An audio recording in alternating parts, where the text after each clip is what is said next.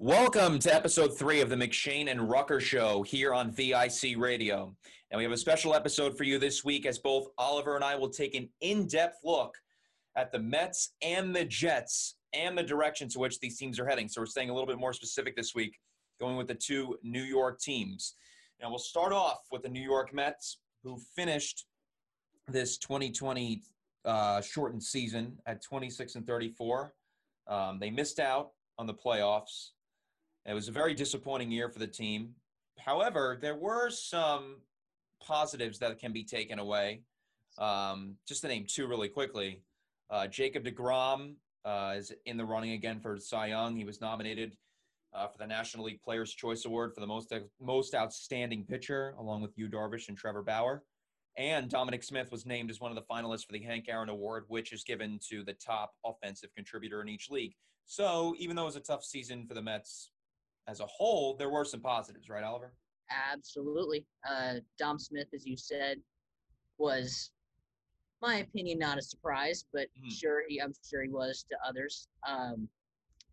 He ended up hitting 10 home runs, 42 RBIs. I think he's finished third in the league in doubles. Is that right? Something like that. OPS of 993, 316. He was great. I've always had faith in him. Not everybody has, though. And then, of course, you said Jacob deGrom always, and Michael Conforto. Yeah. Is another one.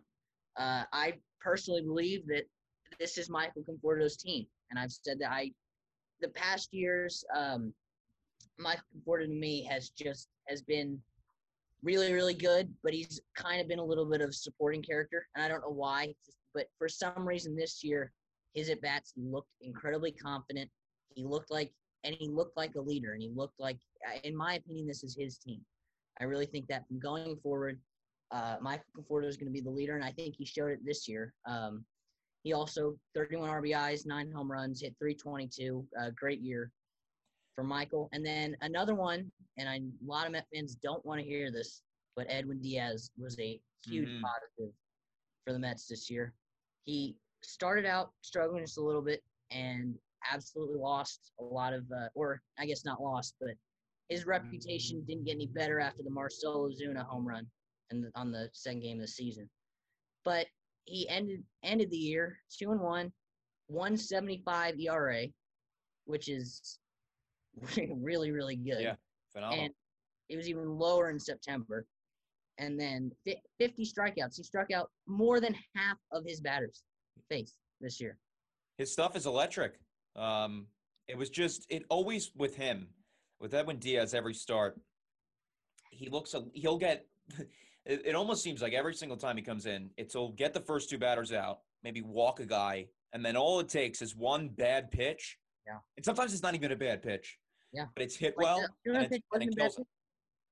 Yeah, but you know what though? And that's you're right. But I feel like that stopped happening this year after maybe the first month. All of September that stopped happening. His years in Seattle weren't a fluke. Led the league in saves, 54 saves. That's a good pitcher. Yeah, and I think he proved that this year. I really do. I think we have, and I'm gonna say this. I think we have Mariners Edwin Diaz now. Yeah. On the Mets, and I love it.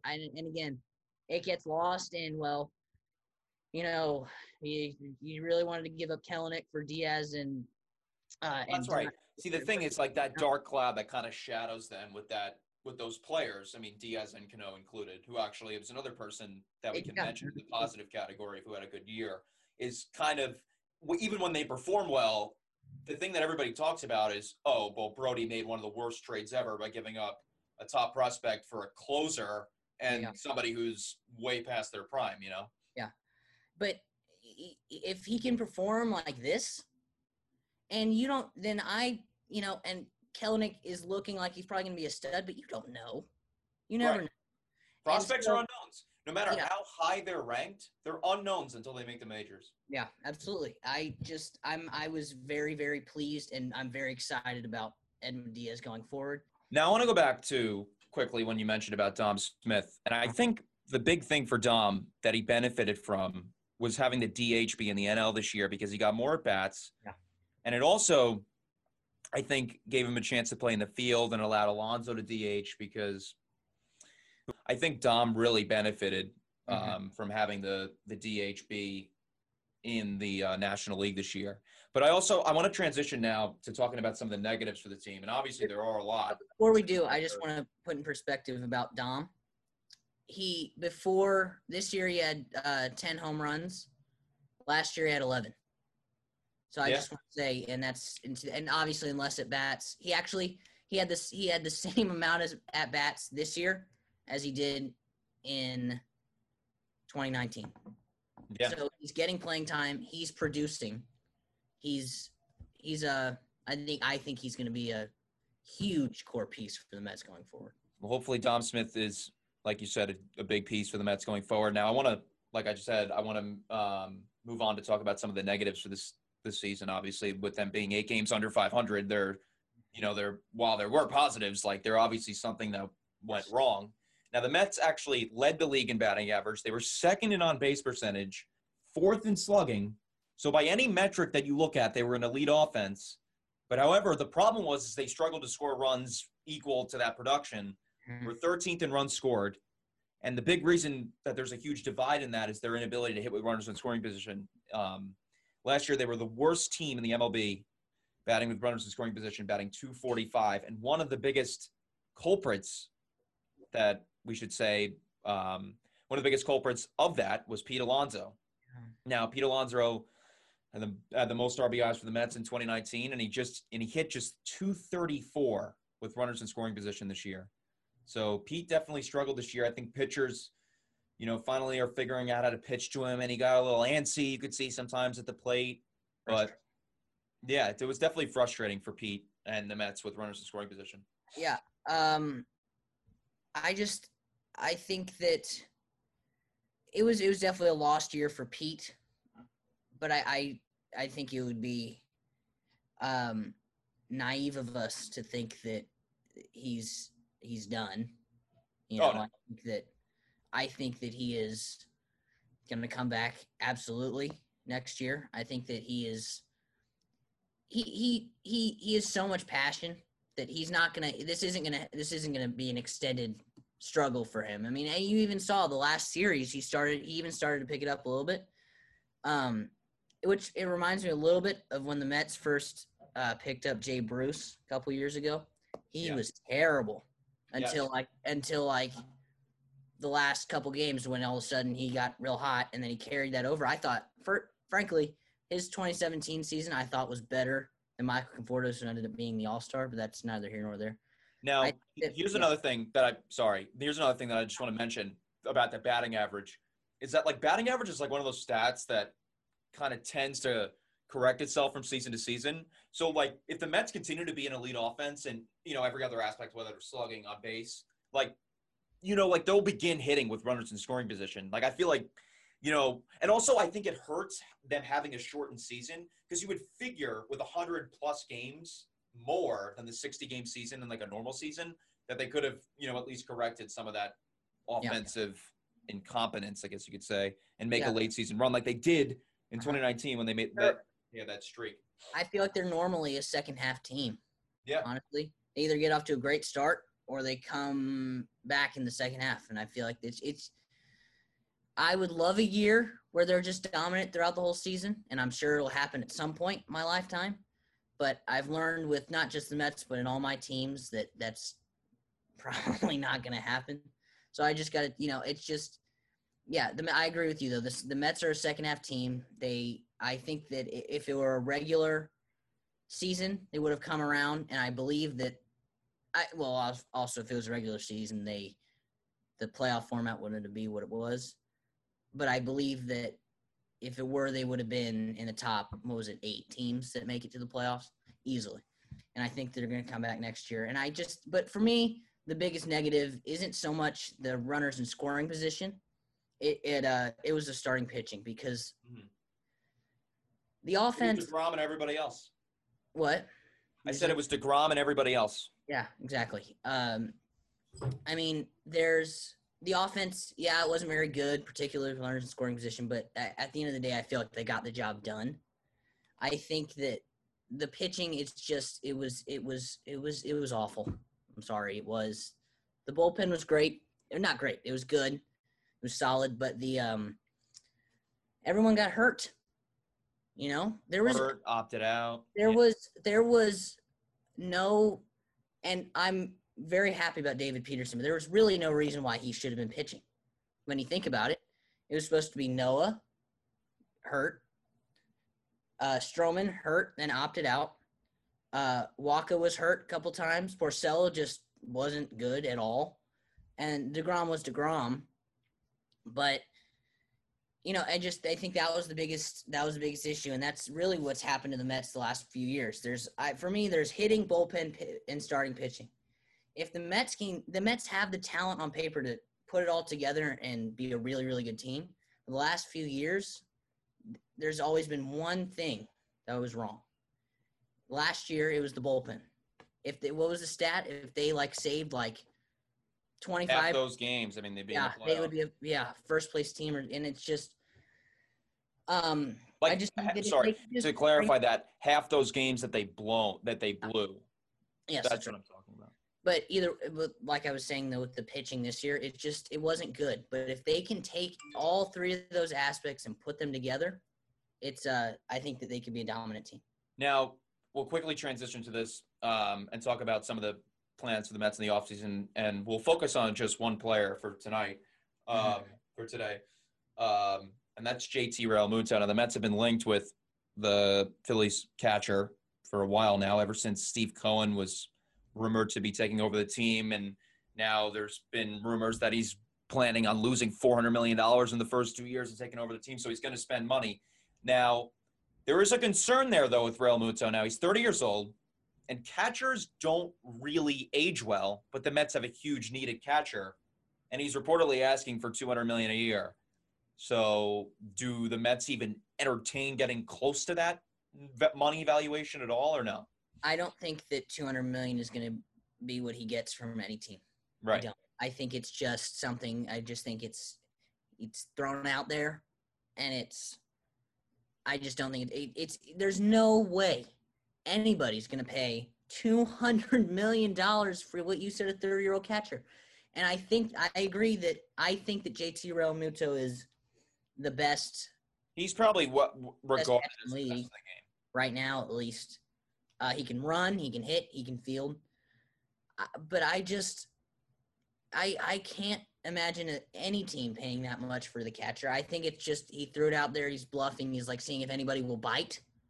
I don't think anybody will. Well, yeah. Let me give you this stat to show you that catchers don't really age well. Over the last 30 years, there's only been 6 catchers that have posted OPS marks over 800 while catching 80% of the games they appeared in, from ages 30 to 35.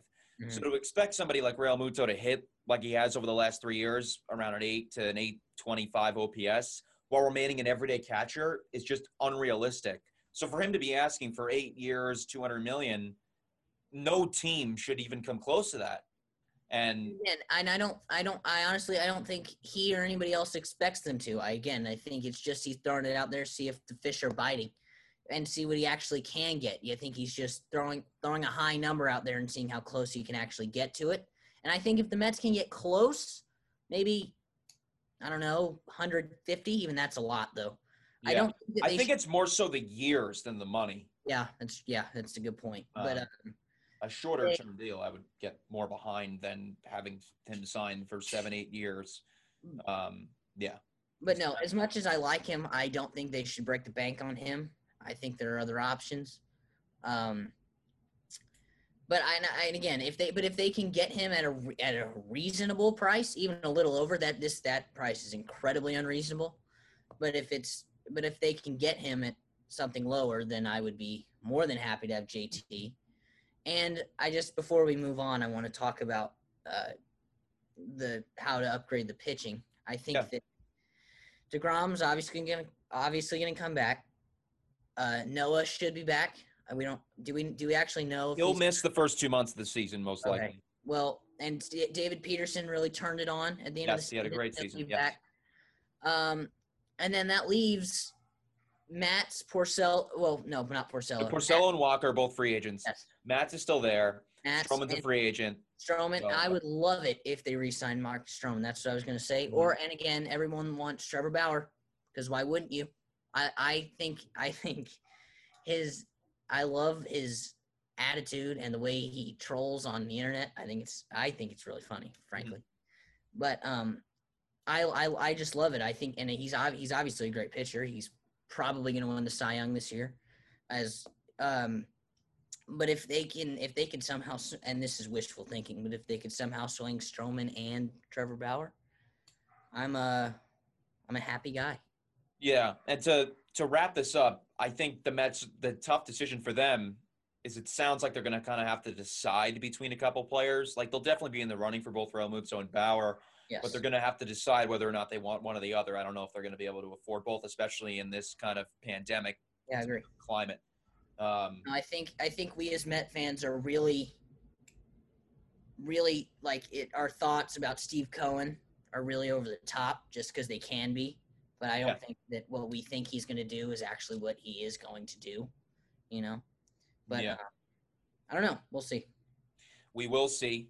Hopefully, Steve Cohen spends, because us Met fans haven't seen the team spend that much over the last couple of years. But I do want to move on to talk about the other team in New York that is struggling, to say the least. I think that's putting it lightly.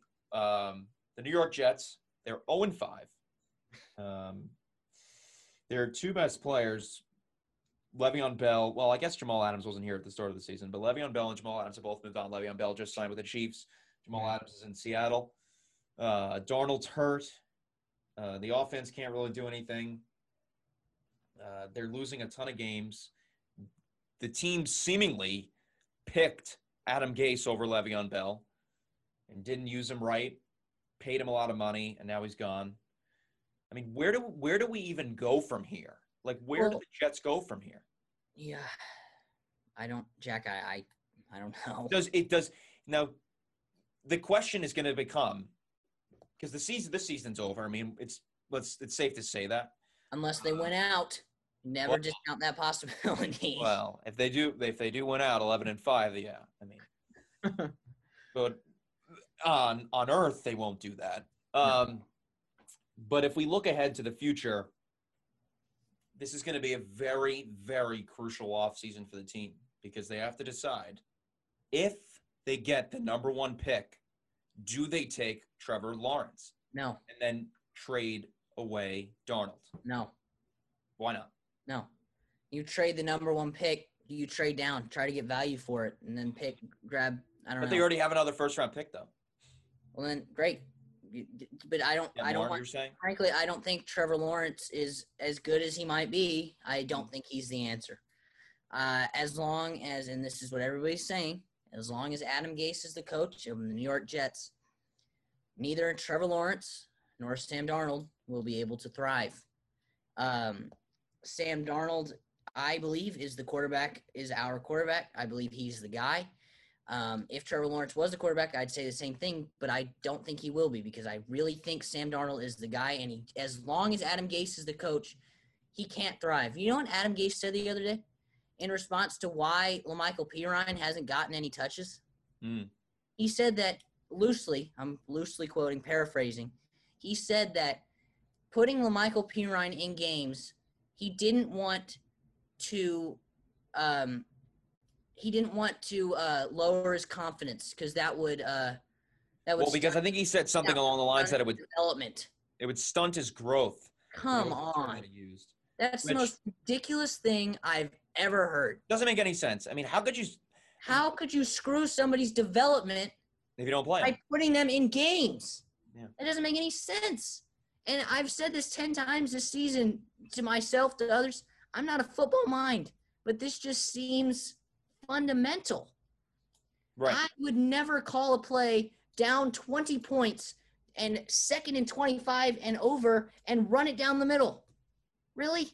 The play calling is horrible. But he said the play calling is not the problem. The bad decisions. Come on. God, it's so frustrating. There has to be a pattern when Jamal Adams and Le'Veon Bell and a variety of others just want to leave.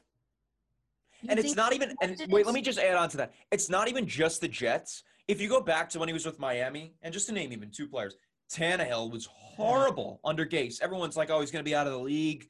He's a bust, whatever. And then he goes to Tennessee and has a good coach around him, good players around him, and succeeds.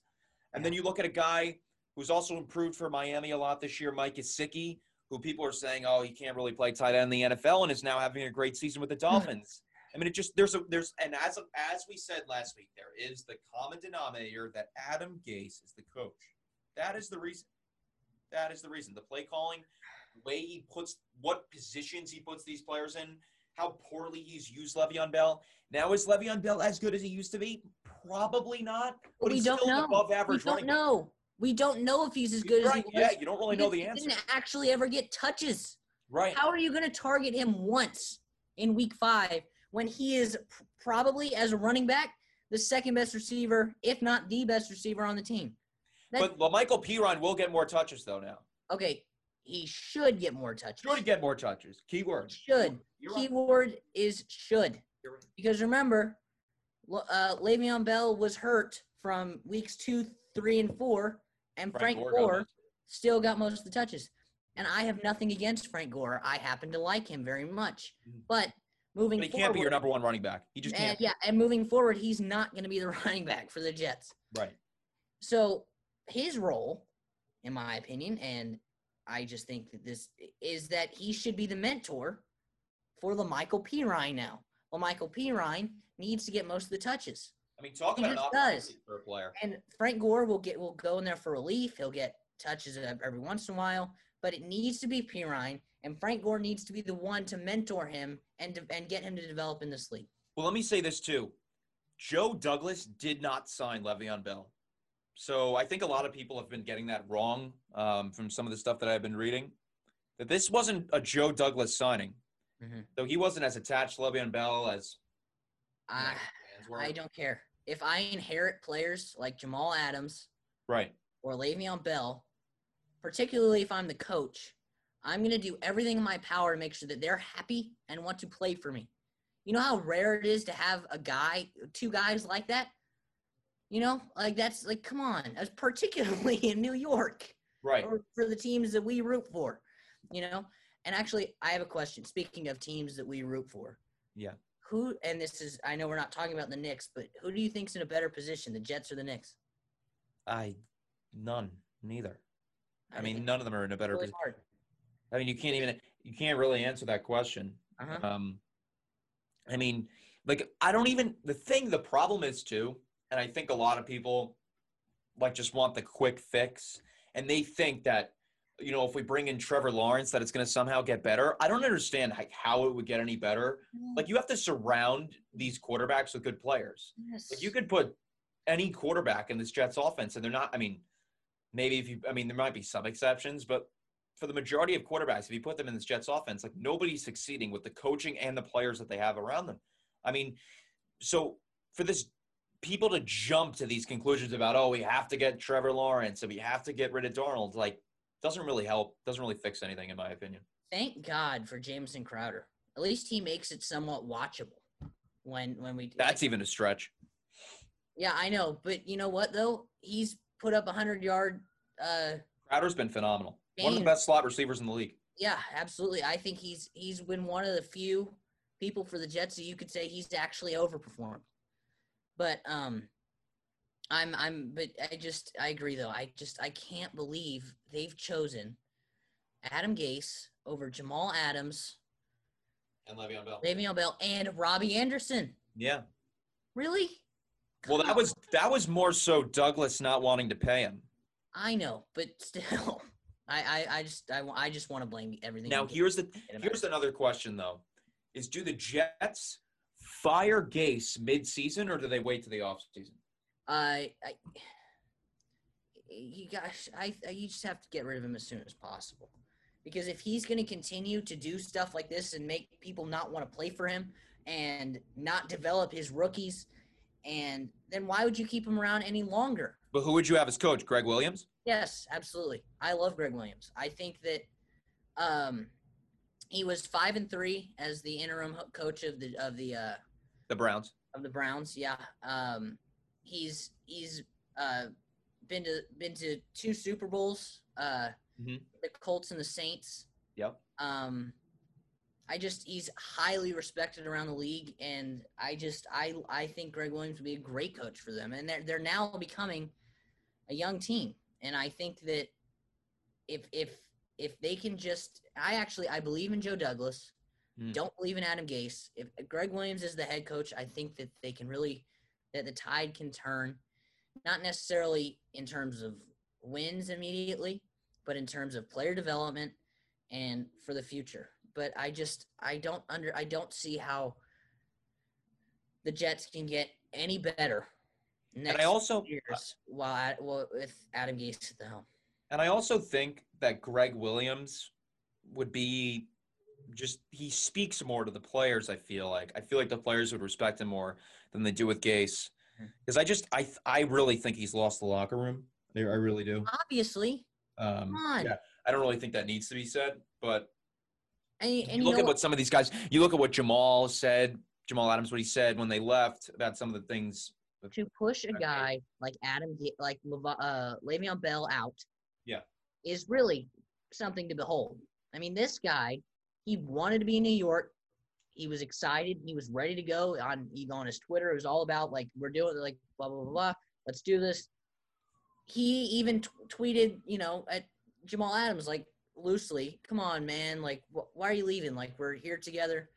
But now I have to imagine Le'Veon's calling Jamal up like, oh, I understand now. I get it. But Le'Veon's handled all the criticism and all the, angst against him about how he's been using the offense. Like, he's been really professional about it. And I think he reached a breaking point where he's like, listen, I just can't play here anymore. Like, they're not using me right. I'm wasting my time here. I got to go somewhere I can win. I feel bad for him. But I can't believe they couldn't find a trading partner. Well, I think that had to do with the fact that he's guaranteed like $8 million for next year. There's a lot of money, but he still is Le'Veon Bell, and you don't think that anybody would have been willing to take that up? You don't? I know it's not a team. I think money was the reason, but I think what he wants to do is to go to Kansas City. Probably the best team in the NFL. Absolutely. Yeah. Wants to kind of increase his value as he enters free agency again next year and get a multi-year deal in the offseason. Like I said, when in prep, we got the Chiefs got exponentially better. Le'Veon, they have Clyde Edwards-Helaire, who's already a great running back and can learn under Le'Veon, similar to what P. Ryan should be doing with Gore. And also they could have Bell and Edwards-Helaire on the field at the same time because Le'Veon Bell is an excellent receiver. Yes. They can have Clyde Edwards-Helaire in the backfield and still line up with Le'Veon. There's so many options now. Well, remember in Pittsburgh, he was always prodding himself that he wanted to be better. In Pittsburgh, he was always prodding himself when he was asking, when he was holding out and asking for specific money to get that long-term deal from the Steelers. He was always prodding himself as a number 2 wide receiver in terms of the way he wanted to get paid. Yeah. So I think he could definitely be utilized in that role when he's with the Chiefs. Absolutely. Like, why wouldn't they? And Andy Reid knows what he's doing. He's one of the best coaches in the league. He's a better coach than Adam Gase. I think it's fair to say. Yeah. I mean, it goes without saying, really. Yeah. I mean, I really think Le'Veon Bell is going to explode again under Andy Reid, and particularly with the Chiefs and Patrick Mahomes. Patrick Mahomes is going to throw to him when he's receiving. Yeah. But, I mean. Well, Le'Veon might win a Super Bowl ring with the Chiefs this year after leaving the dumpster fire that is the New York Jets organization. But we are out of time. And that will do it for us on this week's episode of the McShane and Rucker Show. You can join us at the same time next week where we'll discuss all the latest topics in the sports world. Once again, you can hear us weekly 9 a.m. to 9:30 right here on VIC Radio. And, yeah, have a good weekend, everybody. Have a good weekend.